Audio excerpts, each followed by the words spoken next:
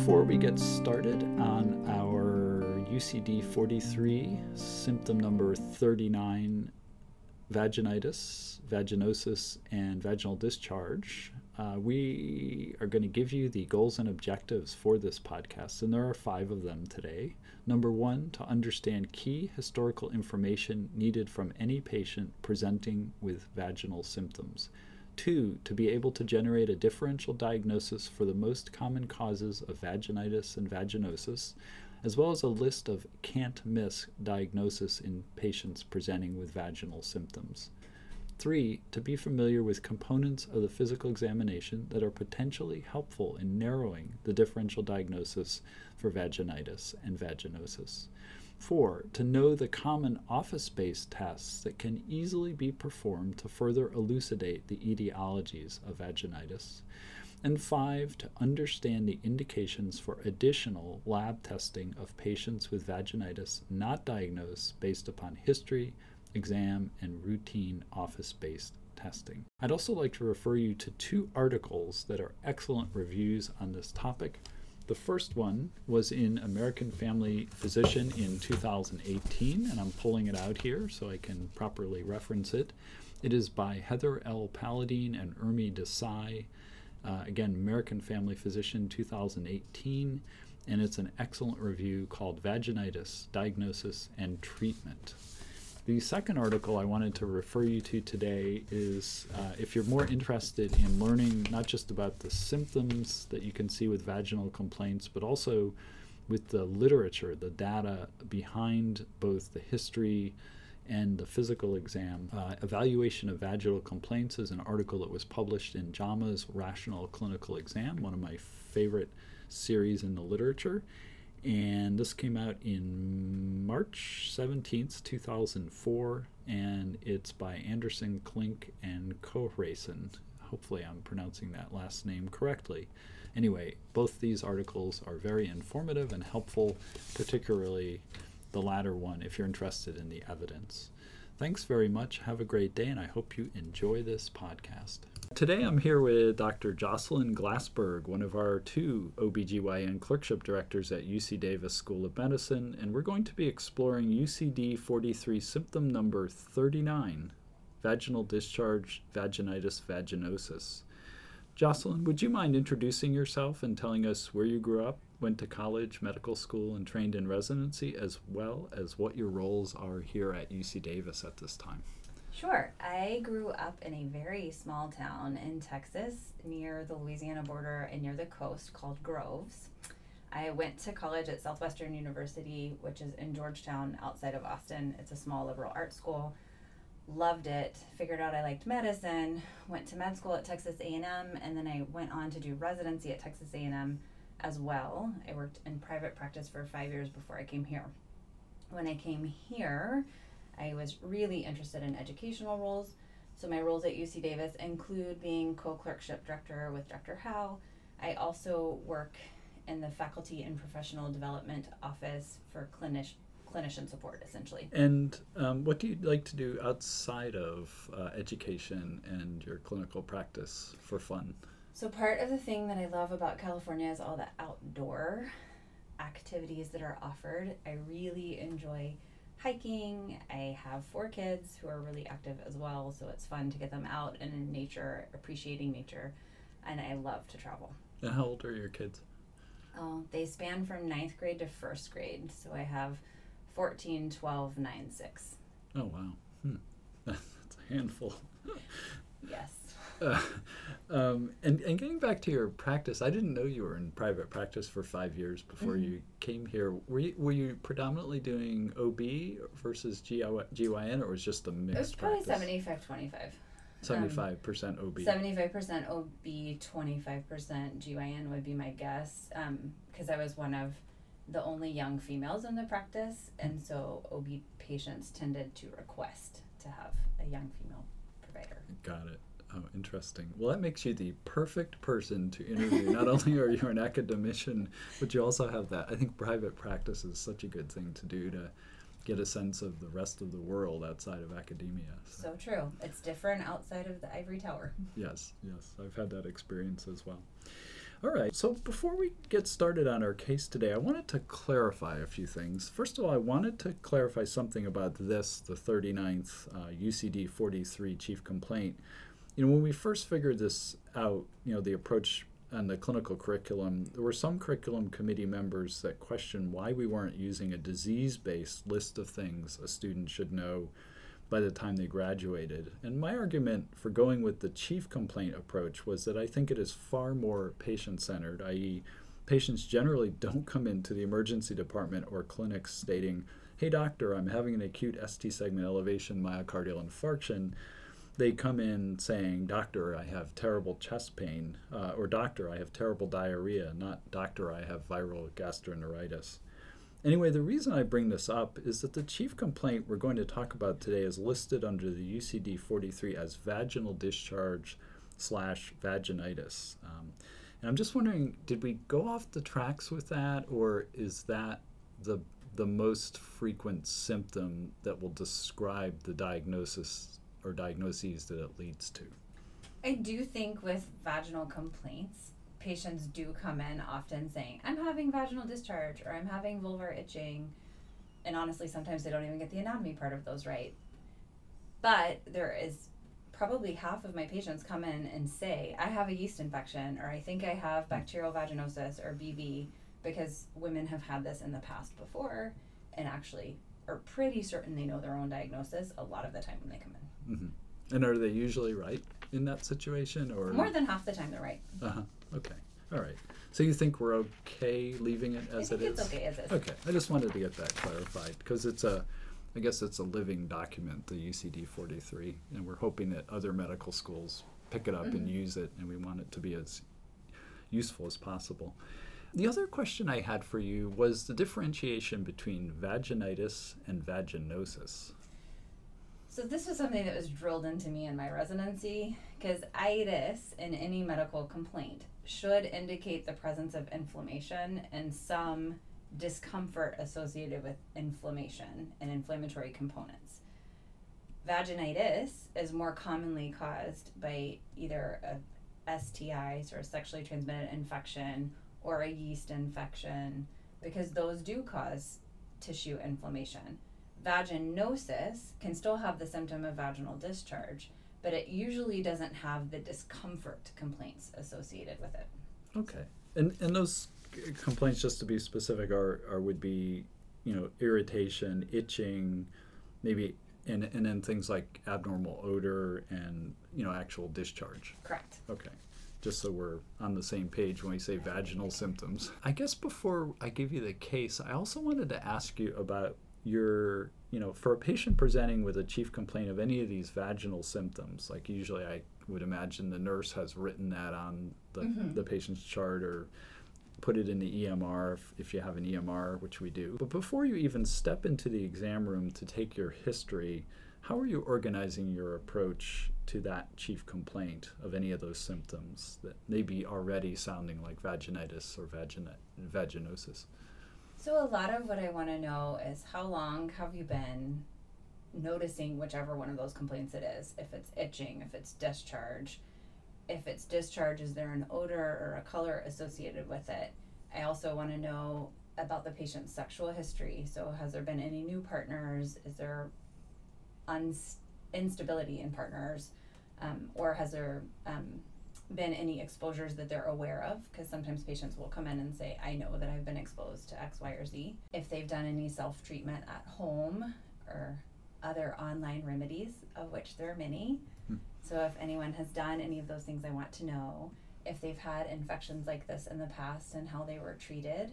Is this a new issue for them, or has this been a chronic issue that's never been adequately treated over several months? Because all of those will lend itself to different diagnoses.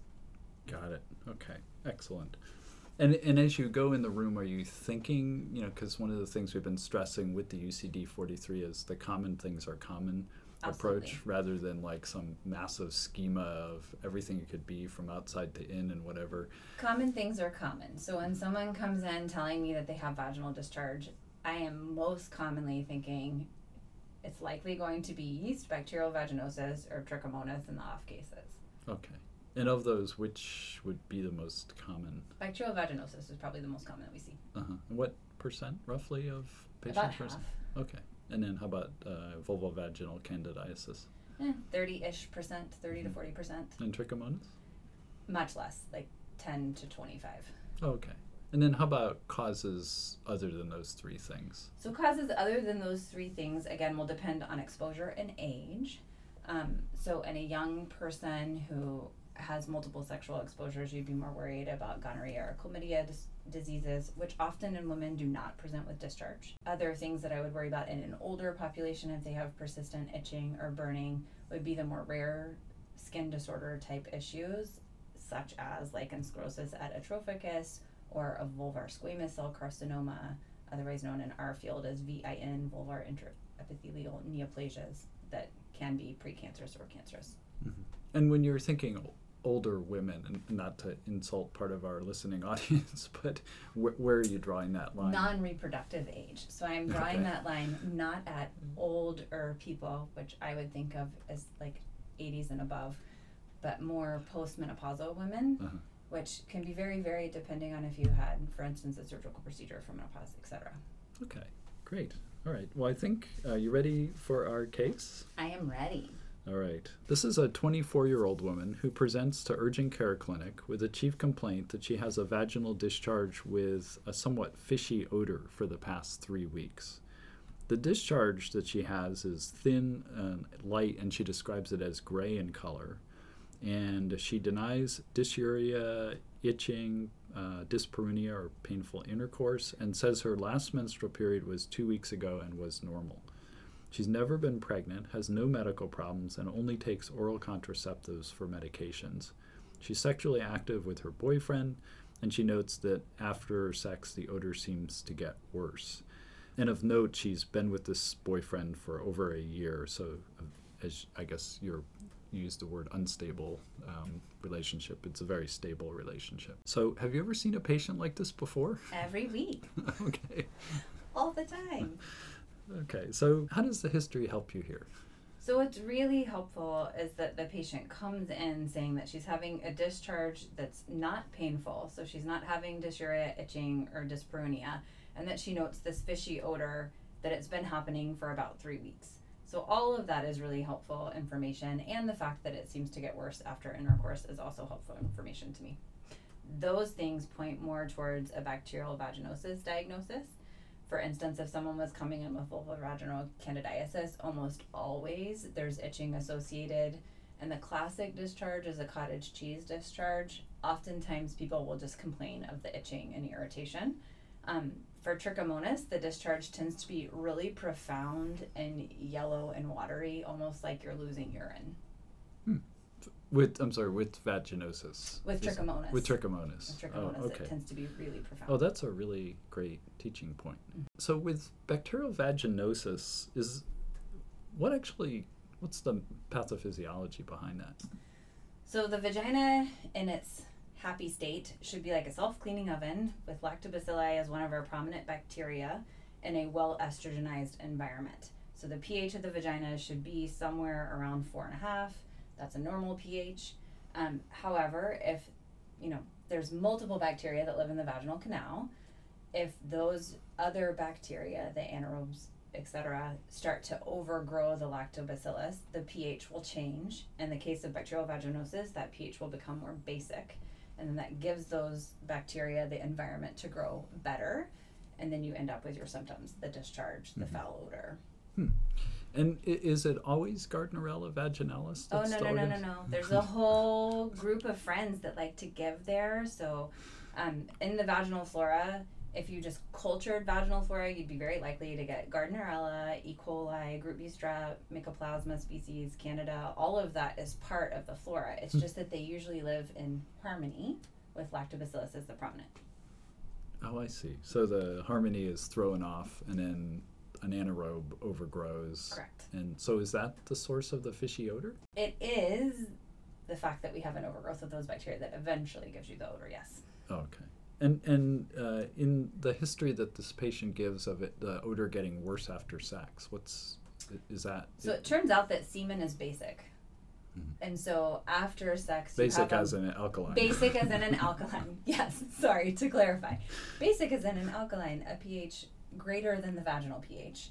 And so you already have tipped the pH scales a little bit in heterosexual intercourse with ejaculation. And in someone who's already leaning towards a bacterial vaginosis picture, you just helped that bacteria grow a little better. Oh, okay. Interesting. Huh. And you mentioned the often curd-like, cottage cheese-like discharge. How useful of a historical or observation, if you're doing your exam, is that?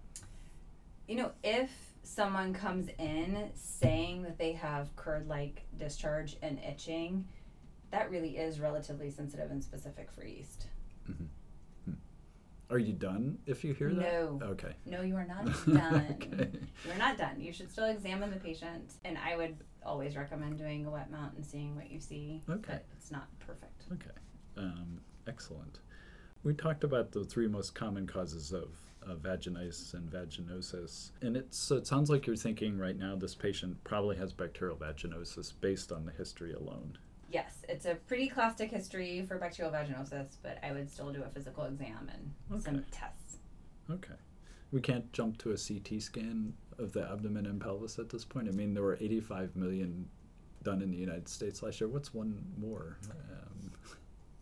You just hit the button on the EMR. It's so true. It does.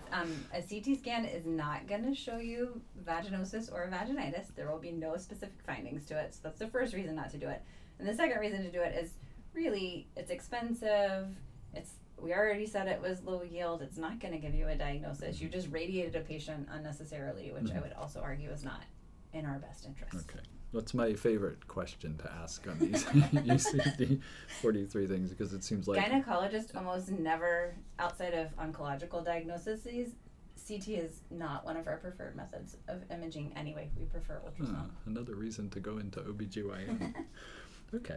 So let me give you her exam. Her blood pressure was 108/58, which is, she says, normal for her. Pulse 72, respiratory rate 14, and she was afebrile at 36.8 degrees centigrade. She appeared to be in good health and in no distress. Her abdominal exam showed skipping the heart and lung. I don't know if you would do that in this situation, maybe probably not, especially in urgent care where you're focusing on her main problems. But her abdominal exam, bowel sounds were present, and her abdomen was soft and non-tender without appreciable organomegaly. Pelvic exam showed normal external genitalia without signs of irritation or other lesions, and there was a grayish-white vaginal discharge that did have a slightly fishy odor that was present. And again, just to reiterate, the vagina was not inflamed appearing. The cervix appeared normal without erythema or discharge, and on bimanual exam there were no masses or cervical motion tenderness. So what are you thinking at this point based on your exam? That's a really reassuring exam except for the vaginal discharge, and really you described an exam that didn't show any inflammation or pain, so you would think it was not going to be an inflammatory condition. That lends itself much more to bacterial vaginosis. The fishy odor also lends itself more towards bacterial vaginosis, but I would like to know, did you do a whiff test? Did you perform a wet mount? Did you do KOH and saline on that wet mount? And what did you find? Okay, embarrassed to say a pH was not checked, but do you use the pH a lot? So it depends on what's available in your clinic. There's, in the ER here, I would not do a pH because we don't readily have it just sitting around. In my office, I would. And what would you, if you're still going down I'm thinking this sounds like bacterial vaginosis and the exam is consistent with, what would the pH be then? It would be on the more basic side, so above 4.5 for the vagina. Got it, okay. Well, I'm embarrassed to say we didn't check a pH. It's not available often in urgent care, so it's fine. But we did do that with the 10% KOH, check the whiff test. And maybe you could explain what that is before I give you the result.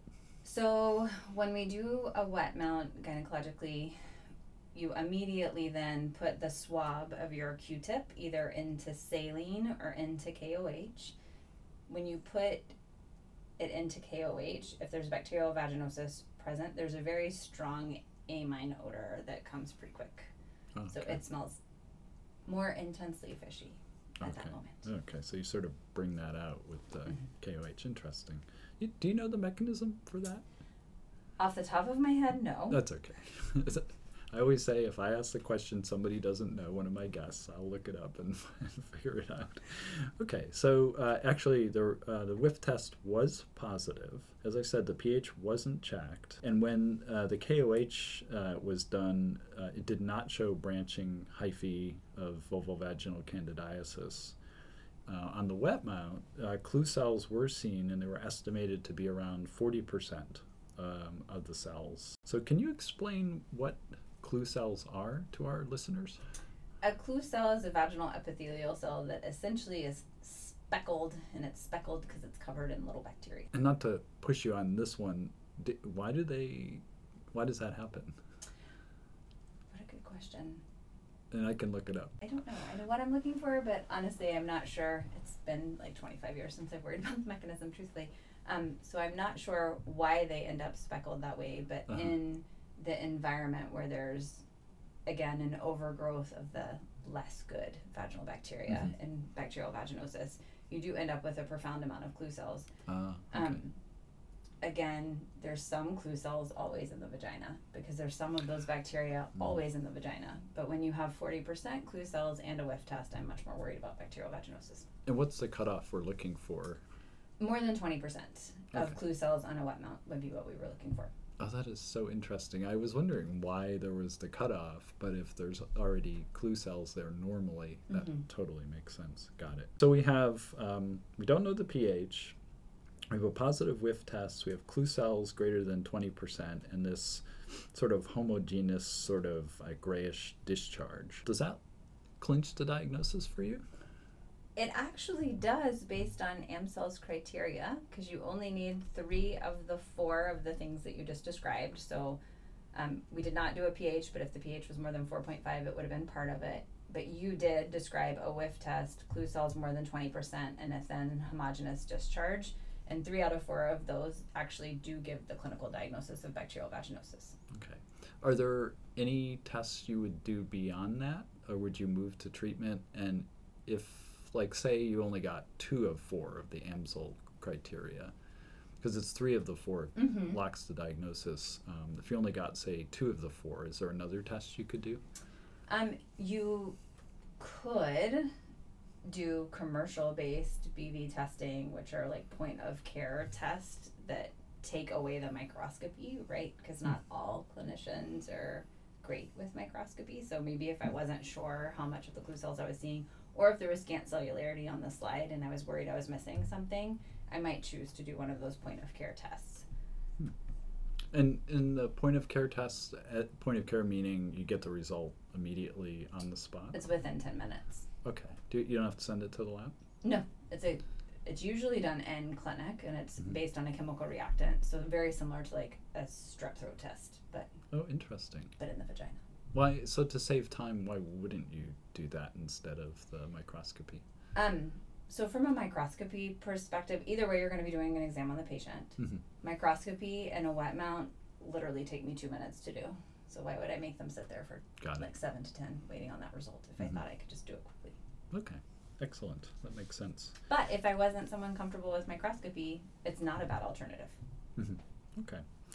And hopefully, so you guys train your residents to be good at microscopy. Correct. I take it. Okay. Correct. Excellent. Because it is, I mean, it's always more expensive to do a point of care test like that than just slides and saline and KOH, which are all relatively cheap. Yeah, and you got to figure not everywhere has the point of care test too. It seems like we've got the diagnosis that this woman has bacterial vaginosis. If she didn't have that, and say she was presenting with vulvovaginal candidiasis, which is, as you mentioned, the next most common cause of vaginitis, what would you have expected to have heard from her? I think you've mentioned a few of the things already. So usually someone with vulvovaginal candidiasis will come in saying they have itching, burning, or irritation. Oftentimes that's associated with a thicker white discharge, which is in the books called the cottage cheese discharge. I have yet to have a patient walk in the door telling me they have cottage cheese discharge, just saying. But oftentimes it'll be that itching, burning. A lot of times they have dysuria because the urethra is also inflamed and irritated by the yeast, so they have not the urinary tract symptoms of urgency and frequency, but that it actually physically burns on the outside when they're peeing.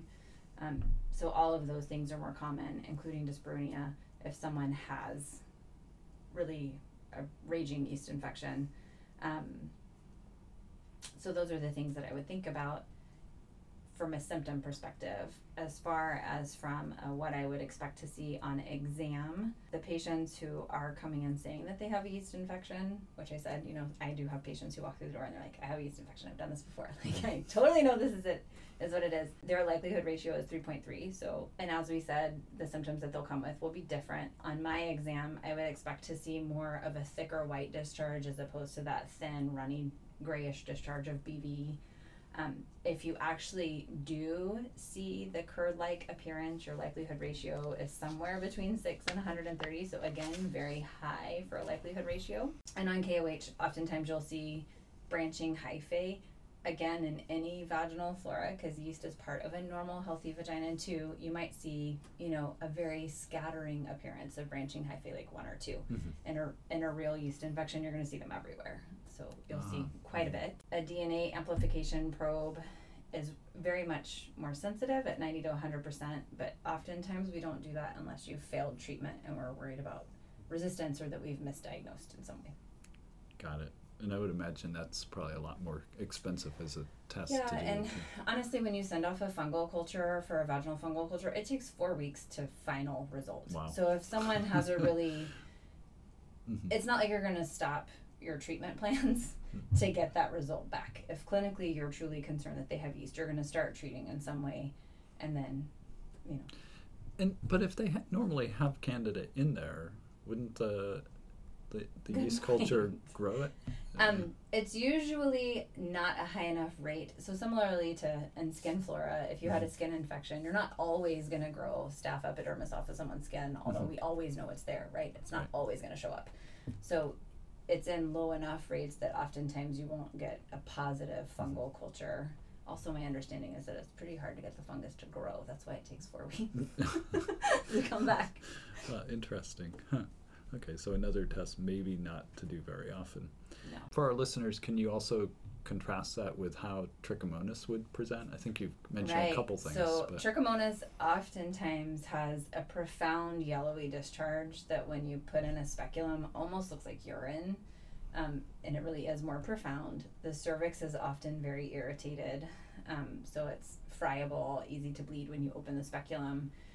And usually there's irritation. It's not that intense itching of vulvovaginal candidiasis, but it's also not just the fishy odor that comes with BV, somewhere in between. And then if we were doing a wet mount on those patients, really what we're looking for are the tiny little single cellular flagellated organisms swimming around all over the place. Trichomonads. Which are your trichomonads. And that's 100% specific. They're really hard to see, even in people who are very good at microscopy. So in general, you have to be at least like the 100 times magnification to see them well. If you don't do your wet mount correctly, meaning if at any point your swabs dry out, this is why when we do a Q-tip swab, we immediately put it in saline. Then they're not going to be modal anymore. If you don't have a big enough drop on your slide or you smashed them, in some really aggressive way, you're probably also not going to see them moving then, and it's really easy to miss them. Interesting. Yeah, it's funny, just as an aside, as I was reading the JAMA Rational Clinical Examination article from 2004 on evaluation of vaginal complaints, they were talking about how the literature in this area, as common a chief complaint as vaginal symptoms are, they are very small studies and a lot of inter-observer variation, which hasn't really been accounted for in the literature. So we don't really even know how one office or one group or one individual skill at microscopy would vary from another's. So a lot of the literature about how good microscopy is variable, and probably for that reason. So it's kind of interesting. Well, so if you didn't see the little trichomonads on your microscopy, but you described the history and your findings of voluminous discharge and irritation of the cervix and all, is there another test you can do? You can do a urine nucleic acid amplification test, or you can send it on the cervical discharge, and the sensitivity and specificity for that are 95 to 100%, so it's more reliable than our microscopy for certain. Right. Unless you see the trichomonads. Unless you see the trichomonads, and then you've hit 100%, you've won the lottery then. Yeah. But if you're really suspicious, I would follow through with completing that workup. Okay. And how long does that take to come back? 1 to 2 days. It's similar to chlamydia and gonorrhea, so it's pretty quick on the turnaround. So that might even be a situation where you, not to jump yet to treatment of these things, but you might even treat the patient Correct. while you're waiting for the result if you're really suspicious for trichomoniasis. Okay, excellent. All right, so we've talked briefly about all three of these entities. What's the treatment for each of them? I guess starting with the bacterial vaginosis, because that's what our patient has. So if I was going to treat bacterial vaginosis, assuming that my patient didn't have alcohol use disorder, I would usually give them metronidazole, and it's 500 milligrams BID for a week. You can also use higher doses for a shorter amount of time, but they're less well tolerated, so I tend to not. There's vaginal inserts as well, so you can use metronidazole gel or clindamycin gel vaginally, and that just depends on if someone wants to deal with the mess. Okay. Honestly. If they're allergic to metronidazole? Then clindamycin gel would be your secondary. Okay, but treatment. not clindamycin tablets or Correct. pills? Usually Okay. we prefer the vaginal insert. Okay, good to know. And then how about if they had vulvovaginal candidiasis? I think on that one, it just depends on how much someone tolerates again. So the over-the-counter treatments are actually really good. So meconazole over-the-counter, the 3 and 7 day varieties tend to work well, with the caveat that typically it burns a little bit when you insert the cream. So you have to warn your patients that it's probably going to sting some, and it's messy, I mean, to be frank. You can also do oral fluconazole, which is commonly used as a one-time dose. Oh, wow, that's pretty convenient. Yeah. And it works well, I think? It does work well. And can you use it in pregnancy, I guess is my other big question. So the state of the affairs of pregnancy are that we don't in general test drugs in pregnancy for safety because of ethical concerns. In general, if someone is pregnant with a yeast infection, especially in the first trimester, we will encourage them to use the over-the-counter 7-day treatment. And then if that's not effective, number one, we'd make sure with exam that was truly what we were dealing with. And then number two, fluconazole would be appropriate at that point. We try not to use it as the first line, but you can use it in pregnancy. Oh, okay. That's good to know. I've seen some sources said not, and then other sources that I've looked at said yes. So good. Literature concerning pregnant women is sparse. Oh, okay. For medical treatments. Trichomoniasis. How would you treat that? Trichomoniasis actually you treat with flagyl usually as well.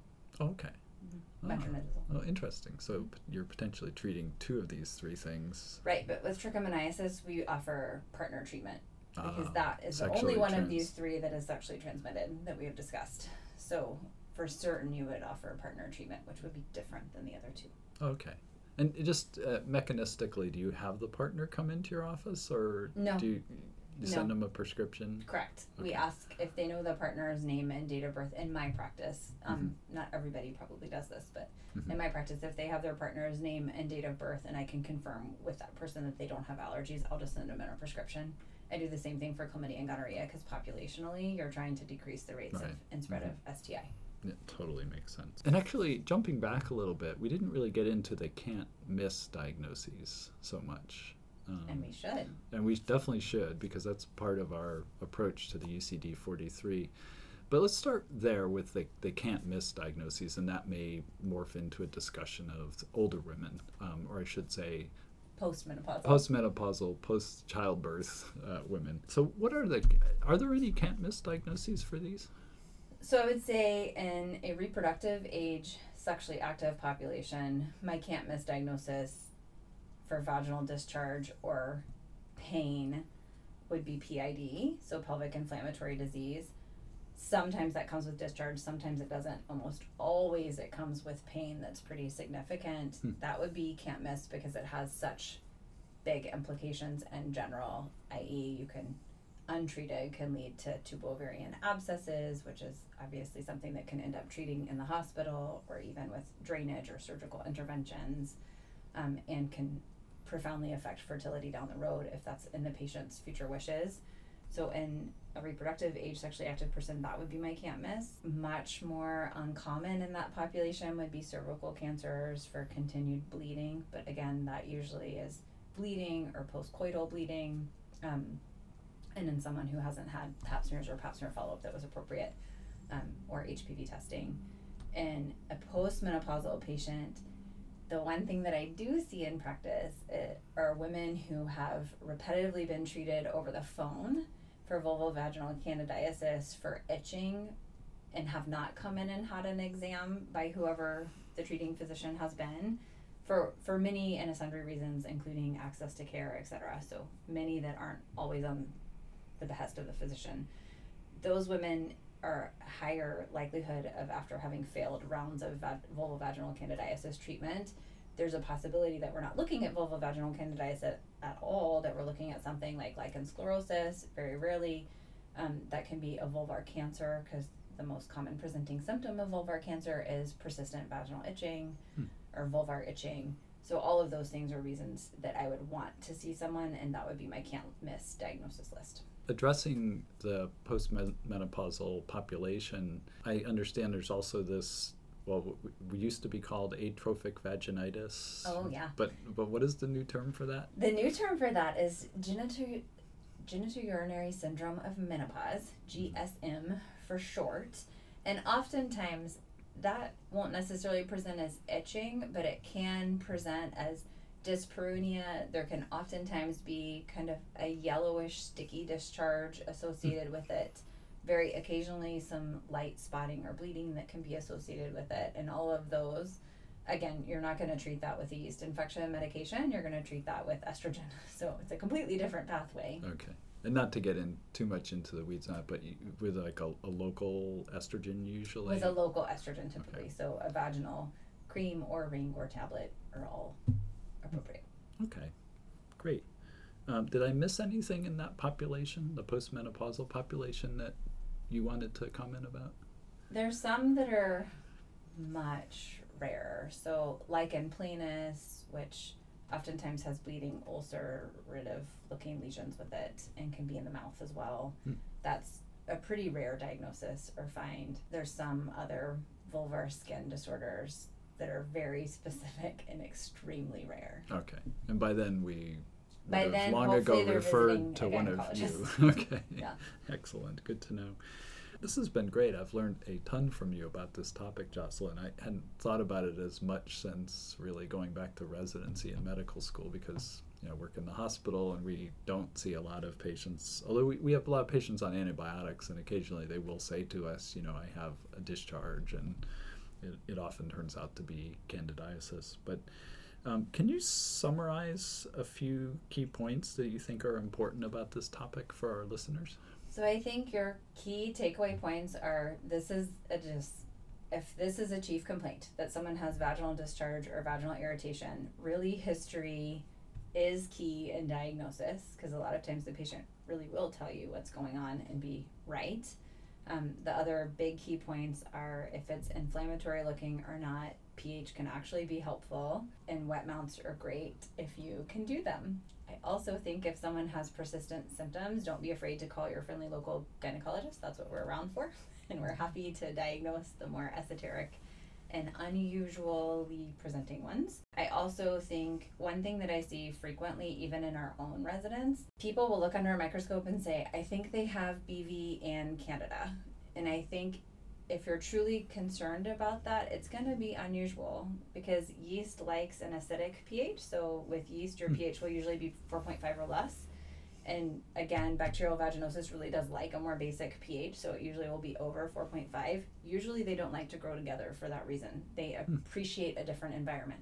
So if you're thinking that you have both, really look back at your microscopy and know that a few yeast are going to be normal in any vaginal secretion sample, and a few clue cells are going to be normal in any vaginal yeast or vaginal secretion sample. It's what ratios are you looking at, and what are your other findings? And is there one of those those two that are more common during pregnancy? Yeast is more common during pregnancy, actually, because estrogen is so high in pregnancy. The vaginal pH is often altered a little bit. So and the direction for yeast. Got it, that yeast likes to grow in. Fascinating. All right. Well, thank you so much. This has been incredibly instructive, and I'm sure our listeners will get a lot out of this podcast.